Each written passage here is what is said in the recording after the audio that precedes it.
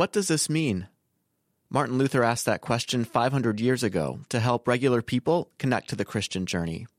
In the next few minutes, the pastors of Gloria Dei Lutheran Church in St. Paul will talk about some of the Bible lessons that we read in church, connecting a 2,000-year-old book to real life in the 21st century.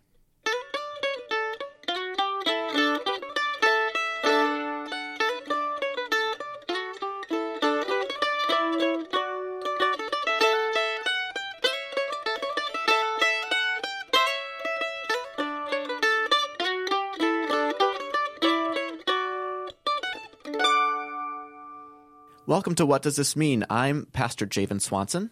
And I'm Pastor Bradley Schmaling. I'm Pastor Lois Pallmeyer. We decided to do this podcast because sometimes the Bible is really clear and easy to understand, and sometimes it's really obscure and doesn't make any sense at all. And we want you to know that we have the same struggle with the Bible, and we're hoping that the conversation that we'll have here today will invite you into that and help you make a little more sense of the Bible, even as we try to make more sense of it ourselves. So just as a reminder, we are in the Easter season, which lasts for about 50 days. And you may have noticed, if you've been to church, that the color has changed. We were purple through Lent, and now the color of the paraments and the vestments is white. And white has been the color of baptismal garments. White has a sense of purity, being clean. Actually, you can use gold during the Easter season. When our 10th graders from Mount Zion were visiting, they asked about the colors and what it all means. And when they saw white, they said, that doesn't look white. That looks gold. Why do you call that white? Why is, it's yellow? I'm like, well, we call it gold, but we actually say this is the white parament. What is beige? What color is that? Yeah. But we should also throw in a little caveat here, too, that I think it's complicated when we assign values to color, particularly as we think about the color of people, and we ascribe purity to whiteness and darkness or evil to black. We've become sensitive to those kind of connections. And so I just think we should always keep that in mind as we're thinking about how we relate to color. Thank you, Pastor Bradley. Let's take a look at the readings for the third Sunday of Easter. We'll do this in 3 parts with a little music between each of the reflections. And in the space between the readings, we invite you to take a few deep breaths and center yourself, take a little break, whatever you need to do to get ready for the next reading. And there'll be a little music, and we'll be here when you get back. Pastor Bradley, would you like to get us started with the first reading?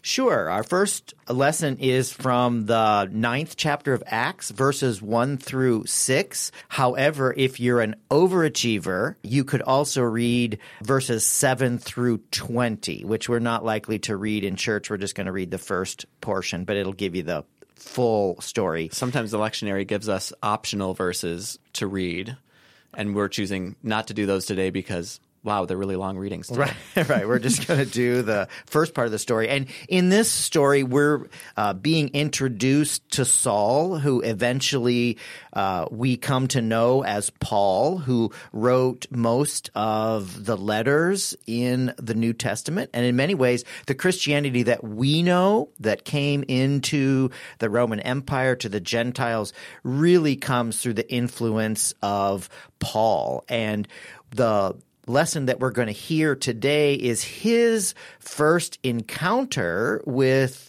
the risen Jesus. But just remember, when we've heard of him in previous chapters, he is persecuting the Christians. In fact, he's been leading the movement to arrest, jail Christians, and also was present at the stoning of Stephen. He was holding the coats, and Acts tells us that he approved of what was happening. So that's what we know of him before we get to this text. So why don't we read it? Pastor Lois, would you read it? Saul, still breathing threats and murder against the disciples of the Lord, went to the high priest and asked him for letters to the synagogues at Damascus, so that if he found any who belonged to the way, men or women, he might bring them bound to Jerusalem. Now, as he was going along and approaching Damascus, suddenly a light from heaven flashed around him. He fell to the ground and heard a voice saying to him, "Saul, Saul, why do you persecute me?" He asked, "Who are you, Lord?" The reply came, "I am Jesus, whom you are persecuting. But get up and enter the city, and you will be told what to do." Thank you. And what happens right after this is Saul ends up meeting Ananias, who then teaches him about Christianity, and he eventually has the scales fall from his eyes. That little phrase comes from this story where Paul sees the truth and the scales fall from his eyes. He's blinded for a few days. Right. He's blinded. He's literally at the end of this story, he's blind and he's being led to people who have been his enemies in order for them to teach him about what in this text is called the way. This was the first name for Christians. The word Christians didn't come for a while, that they were originally known as people who were on the way, which is actually something I wanted to note right away, because I think that's a great way to think about who we are as Christians, that we're on this journey somewhere and that we're called to pattern our life like Jesus did, to live his way, to see things as he would see them. Eventually, Christianity, I think, took that and it shifted more towards believing something about Jesus, namely that he was the Son of God, that he was the Savior, the Messiah. But those original Christians who were Jewish saw this as a pattern for their life. Yeah, and yeah. I think we really should think about how to come back to that, because we've made Christianity into this intellectual enterprise rather than something that's really about how we live our life every day. Yeah, it seems like for most of Christian history, we've been stuck in orthodoxy, which is like literally means right belief, and there's kind of a movement back towards orthopraxy. Wow, like you're getting fancy. I know, fancy words, but which just means right practice, right, following Actions. the way, not just believing the right doctrines and saying the right creeds, but actually living our lives in the pattern of Jesus. I think that's really hard for Lutheran Christians, though. We get so hung up on saying, no, you can't earn your way. It's nothing that you do that makes God love you. It's just because you trust God's love. And that's so. But once you trust God's love, there's behaviors, there's a way we follow that I think we've lost a lot of. Yeah. One of the other things I wanted to point out about this text is that we get this dramatic conversion story where he has this encounter with Jesus. He hears Jesus talking to him. And I think, I'll just speak for myself. I wish Jesus would just talk to me. I wish I could have this kind of experience where the voice is clear and I know for sure what's being asked of me. But actually, if you look at the text, that's not what Paul gets. He gets this experience, he's blind, and then he's not really told what to do. He learns about it from the people who come and walk beside him. So like the true revelation doesn't come by being knocked off the horse on the way to Damascus, but in his regular, probably difficult, complicated relationships with other Christians. And I sort of take some comfort in that maybe Jesus has been addressing me more directly than I've imagined through the people who've nudged me at times, or I think of my own little call story. And it's probably when I was a kid in Sunday school, when a Sunday school teacher said, I think you should be a pastor someday. it didn't knock me off my horse, but I think that started to turn me onto a different path. I think there are a lot of places in the Bible where God speaks directly to people.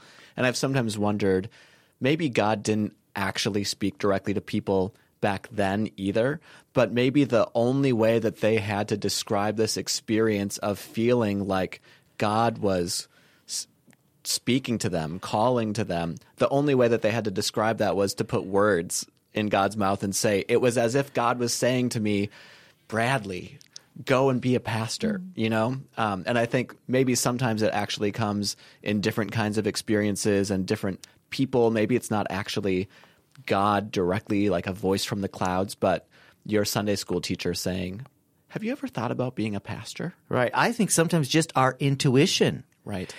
We could name as the voice of the Lord speaking to us. Just yesterday, I thought of one of our members who I'd talked to a couple weeks ago who'd been struggling with some issues. And I don't know why. I was in the middle of answering email when suddenly I thought of her, which you could say that was, if I was more evangelical in orientation, I would say the Holy Spirit laid her upon my heart and I prayed for her. I also like in this story, what's not in the part that you read, but in the part that would come right after this is it's when Saul is down. That something has struck him off his game. You know, he's just not quite himself. Literally, he's blinded. But whatever you want to say, he just really didn't know what to do next. That people walked alongside him and showed him a new way. Introduced him to some new thoughts or new ideas, and how often God comes to us in times that we're not really on our game, that something has really disoriented us. We've lost our path, or we don't know where we are. God comes to us through. I bet we could all look back and find moments when the scales fell from our eyes, when we saw things in a new and a different kind of way, and could go back and say, God was doing something right there. Why don't we leave it at that? That's a great place to stop. We'll take a quick break and be back in a moment with the next reading.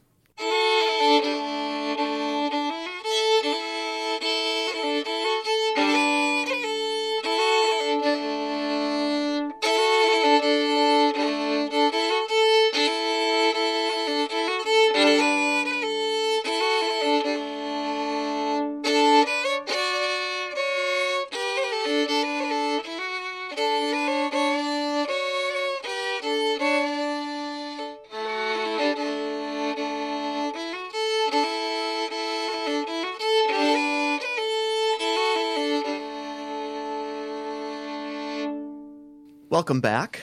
Our second reading today is from the book of Revelation, chapter 5, verses 11 through 14. Revelation was written right around the year 70, which is the year that Rome invaded Jerusalem and conquered the city, destroyed the temple. And it was also a time when Christians were experiencing persecution and the situation seemed just generally pretty dire in Jerusalem. And Revelation is, you probably know, a work of apocalyptic literature. And usually what's going on with apocalyptic literature is that life on earth has become so awful that there's seemingly no chance that things could ever improve. So writers begin to imagine sort of a cosmic or a transcendent reality that exists on some other plane.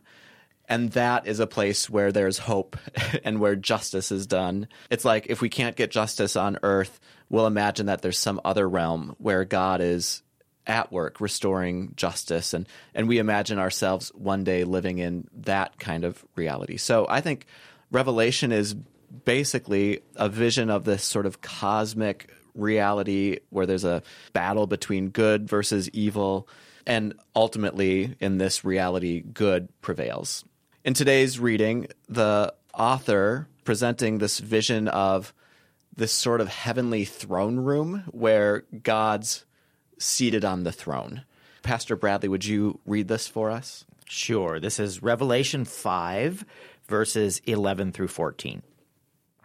Then I looked, And I heard the voice of many angels surrounding the throne, and the living creatures and the elders. They numbered myriads of myriads and thousands of thousands, singing with full voice, "Worthy is the Lamb that was slaughtered, to receive power and wealth and wisdom and might and honor and glory and blessing." Then I heard every creature in heaven and on earth and under the earth and in the sea and all that is in them singing, "To the one seated on the throne and to the Lamb be blessing and honor and glory and might forever and ever." And the 4 living creatures said, "Amen." And the elders fell down and worshipped. We should write an oratorio. There's a lot of exclamation marks in that I reading. like Yeah, that. that's maybe one thing. My texts have a lot of exclamation points. That's one thing when you're just hearing the text, you don't see all the exclamation points in here, but that's actually kind of rare to see exclamation points so many times in a Bible passage. Actually, this passage makes me think of when I worked at Bible camp in the summers in college. And, it was 11 weeks there. There were, I think, maybe 50 or 60 of us on staff, and we just became this really tight community. We lived together, we worked together, we spent our weekends doing laundry together. We did everything together, and we became best friends over the course of the summer. And every Friday after campers would leave, we would clean our cabins, and then we'd come together and have worship, and a local pastor would come in and lead communion for us. And I remember the very last week of the summer was always just incredibly emotional. Like, we were all so sad. We would clean everything, clean the whole camp, and then it was like we'd come together, worship, have communion, and then we all left. And I remember one summer it was that last worship service of the summer, and we were all just crying the entire service. And when it came time for communion, the pastor said, "I know you're all sad that this is it, and this is the last time that you'll all be in this room together like this ever. You're never gonna be together like this again. But what I want you to remember is that every time you come to communion, you are at the table together, even when you're in different parts of the world. When we gather at the table, it's as though all of us, past, present, future, no matter where we are, we're all at the table together. We're all celebrating this feast together." And that has really stuck with me. It gives me so much joy and hope to think that when I come on Sunday mornings at Gloria Dei Lutheran Church and have communion, I'm also communing with people that I've loved, that I still love, people living, people no longer living. My grandma, who I think of, I imagine her at some heavenly table, also, partaking of communion with me. It's just this amazing vision of like all of us gathered at this mystical table. And we just get a little vision of it on Sunday mornings. And so here in Revelation, what's being described is like this. It says that all the living creatures and all the creatures in heaven and all the creatures below the earth and all the animals, like everyone is gathered singing around the throne. And I imagine the tune maybe goes like, "Blessing and honor and wisdom and strength," just like because that's where this comes down. Sounds just like us. Right. Just sounds like setting 4 of honor. the. I've got the Messiah in my head. Yeah. We've all heard a bunch of musical settings, including like we sing this often in our Lutheran liturgy. Mm-hmm. That's where this comes from. Anyway, this passage describes sort of this mystical communion of all these people and creatures, both on the earth and in heaven and below the earth, like even the dead who are in this like place that is not normally perceived of as like a good place to be, below the earth. They're present praising too. God. Praising God. Yeah. I was thinking when you were talking about that, you hear about people having near-death experiences, and one of the common threads in almost all of them is that as they go towards the light, there's this sense of a community gathering that's there, that they're going to be received into this. And whether that's literal or not, I think deep within the human brain is this image, this yearning to be welcomed into that kind of community that you were talking about. And it's not just general, it's specific. It's like it's the people that we knew that have loved us are going to be there. And I knew this woman in Athens, Ohio, who had an experience like that. And she said it took away all of her fear of death. I mean, she wasn't ready to like go and die, but she has this sense that she's kind of looking forward to that moment, which I think kind of is maybe what the writer of Revelation is trying to give to these people who are experiencing so much suffering. You know, you have this to look forward to. Right.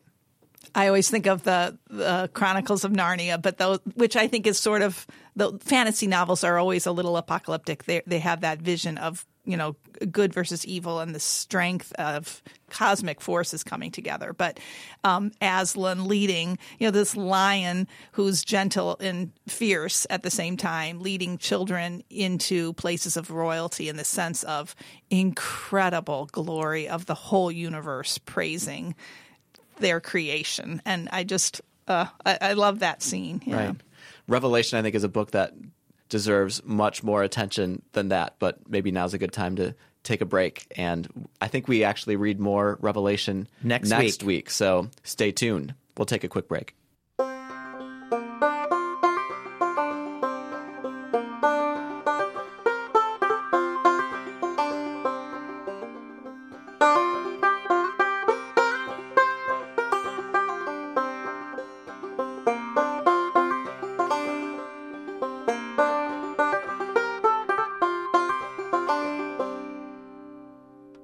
Welcome back. We are now going to look at the gospel reading for Sunday. This comes from the 21st chapter of John. It's nearly the entire chapter 21. If you read John 20, it's the story of Easter that we know, Jesus at the tomb with Mary, and it ends as if that's the end of the gospel reading. It has a nice kind of wrap-up sentence or two at the last verse of chapter 20. Then you start 21 and it kind of picks up again. I feel like it's an epilogue or an extra chapter. Some say that maybe it wasn't written by the same gospel writer, or at least not at the same time, because of that sense that, well, it was already wrapped up. Why are we starting over again? So one of the questions to ask as we read this 21st chapter is to say, why would the author of this gospel have wanted to add this point? What points are being added that were being missed the first time through? Why don't we hear it? Pastor Javen, do you want to read it for us? Sure. This is John chapter 21, verses 1 through 19. After he appeared to his followers in Jerusalem, Jesus showed himself again to the disciples by the Sea of Tiberias. And he showed himself in this way. Gathered there together were Simon Peter, Thomas called the twin, Nathanael of Cana in Galilee, the sons of Zebedee, and two others of his disciples. Simon Peter said to them, "I'm going fishing." They said to him, "We'll go with you." They went out and got into the boat, but that night they caught nothing. Just after daybreak, Jesus stood on the beach. But the disciples did not know that it was Jesus. Jesus said to them, "Children, you have no fish, have you?" They answered him, "No." He said to them, "Cast the net to the right side of the boat, and you'll find some." So they cast it, and now they were not able to haul it in because there were so many fish. That disciple whom Jesus loved said to Peter, "It is the Lord." When Simon Peter heard that it was the Lord, he put on some clothes, for he was naked, and jumped into the sea. But the other disciples came in the boat, dragging the net full of fish, for they were not far from the land, only about 100 yards off. When they had gone ashore, they saw a charcoal fire there, with fish on it and bread. Jesus said to them, "Bring some of the fish that you have just caught." So Simon Peter went aboard and hauled the net ashore, full of large fish, 153 of them. And though there were so many, the net was not torn. Jesus said to them, "Come and have breakfast." Now none of the disciples dared to ask him, "Who are you?" because they knew it was the Lord. Jesus came and took the bread and gave it to them, and did the same with the fish. This was now the third time that Jesus appeared to the disciples after he was raised from the dead. When they had finished breakfast, Jesus said to Simon Peter, "Simon, son of John, do you love me more than these?" He said to him, "Yes, Lord, you know that I love you." Jesus said to him, "Feed my lambs." A second time he said to him, "Simon, son of John, do you love me?" He said to him, "Yes, Lord, you know that I love you." Jesus said to him, "Tend my sheep." He said to him a third time, "Simon, son of John, do you love me?" Peter felt hurt because he said to him the third time, "Do you love me?" And he said to him, "Lord, you know everything. You know that I love you." Jesus said to him, "Feed my sheep. Very truly, I tell you, when you were younger, you used to fasten your own belt and to go wherever you wished. But when you grow old, you will stretch out your hands, and someone else will fasten a belt around you and take you where you do not wish to go." He said this to indicate the kind of death by which he would glorify God. After this, he said to him, "Follow me." Thanks, Pastor Javen. It's a long reading, but so beautiful and so dramatic. There's a lot of things going on there. There's a lot in there. There's a lot of stuff. They're back at the shore of the lake. That's where Jesus called the disciples at the beginning. And if you all the way at the end, it says, "Follow me." So we go back to the beginning, fishing, doing something that feels normal or satisfying in some way, and then Jesus calling us again to life from that. There's the fish. Why so many fish? Why such a huge amount of fish? 153 right, specific. That's really interesting. There's some scholars that say that has to do with some verse from Elijah, and other scholars saying, it's just a not big so number. much. It's just a big number. It's a lot of fish. There are 7 disciples, which is interesting. Why not 12? But 7's another really good number. There's the questions to Peter. 3 questions asked of him. This is just obviously a few days in the story, a few days after he denied Jesus 3 times, and that was also by the fire. So you can get the smell of the campfire again. That Peter was warming himself by the fire on that Thursday night into Friday morning, where they asked, "Aren't you one of his disciples?" And he denied it. So Jesus asks him now 3 times. Is that the reason for this extra chapter, to say it was okay with Simon Peter? Jesus came around and reassured him of his love for him. So there's this return to fishing. There's the miraculous number of fish, a lot like Jesus with the feeding the crowds of 5,000 with way too many fish. There's the questions of forgiveness for Peter, and then there's all this stuff about love, following, caring for my sheep, loving my sheep. Jesus as the shepherd. So all these images come kind of wrapping up in this great big epilogue here to the gospel. Always, I think, reminding us that the resurrected life of Jesus doesn't take us away from ministry, but calls us more deeply into it. So it's not as if the disciples said, "Oh, Jesus was raised from the dead, so really nothing on this earth matters. We'll just wait until we're all up in heaven somehow, or we're raised from the dead." Jesus is coming back to say, no, right here now is what it's about. It's about feeding people. It's about daily life. It's about tending the sheep, tending the lost, forgiving one another, caring for one another, which are all such powerful messages of what the resurrection really means for our daily lives. Right. In some twist of fate in the early part of the church, we decided to commemorate the Last Supper. I sometimes kind of wish we'd commemorate the Last Breakfast. Oh, because then we'd have fish. Right. Well, maybe not. Maybe It would not. be The smelly. altar, I was the altar thinking service more people like probably wouldn't like the. like hash browns. I wonder if we can all see ourselves in this passage too. That it's like these disciples have gone back to their earlier lives, right? They're back to fishing. Right. This is happening in your regular life. Right. They're back doing their fishing thing, and Jesus meets them and reveals himself to them in the meal, and they realize it's him. They receive forgiveness for falling away, for Peter receives forgiveness for that 3 times denial, and is kind of restored back to relationship with Jesus, and then told, "Follow me, go tend my sheep, tend my flock." I feel like that's sort of all of us, right? We're all doing our everyday things. We sometimes have Jesus reveal himself to us and we feel really alive in the Spirit, and sometimes we then fall away and need to be welcomed back, and then we're still given this mission: go out and tend the sheep.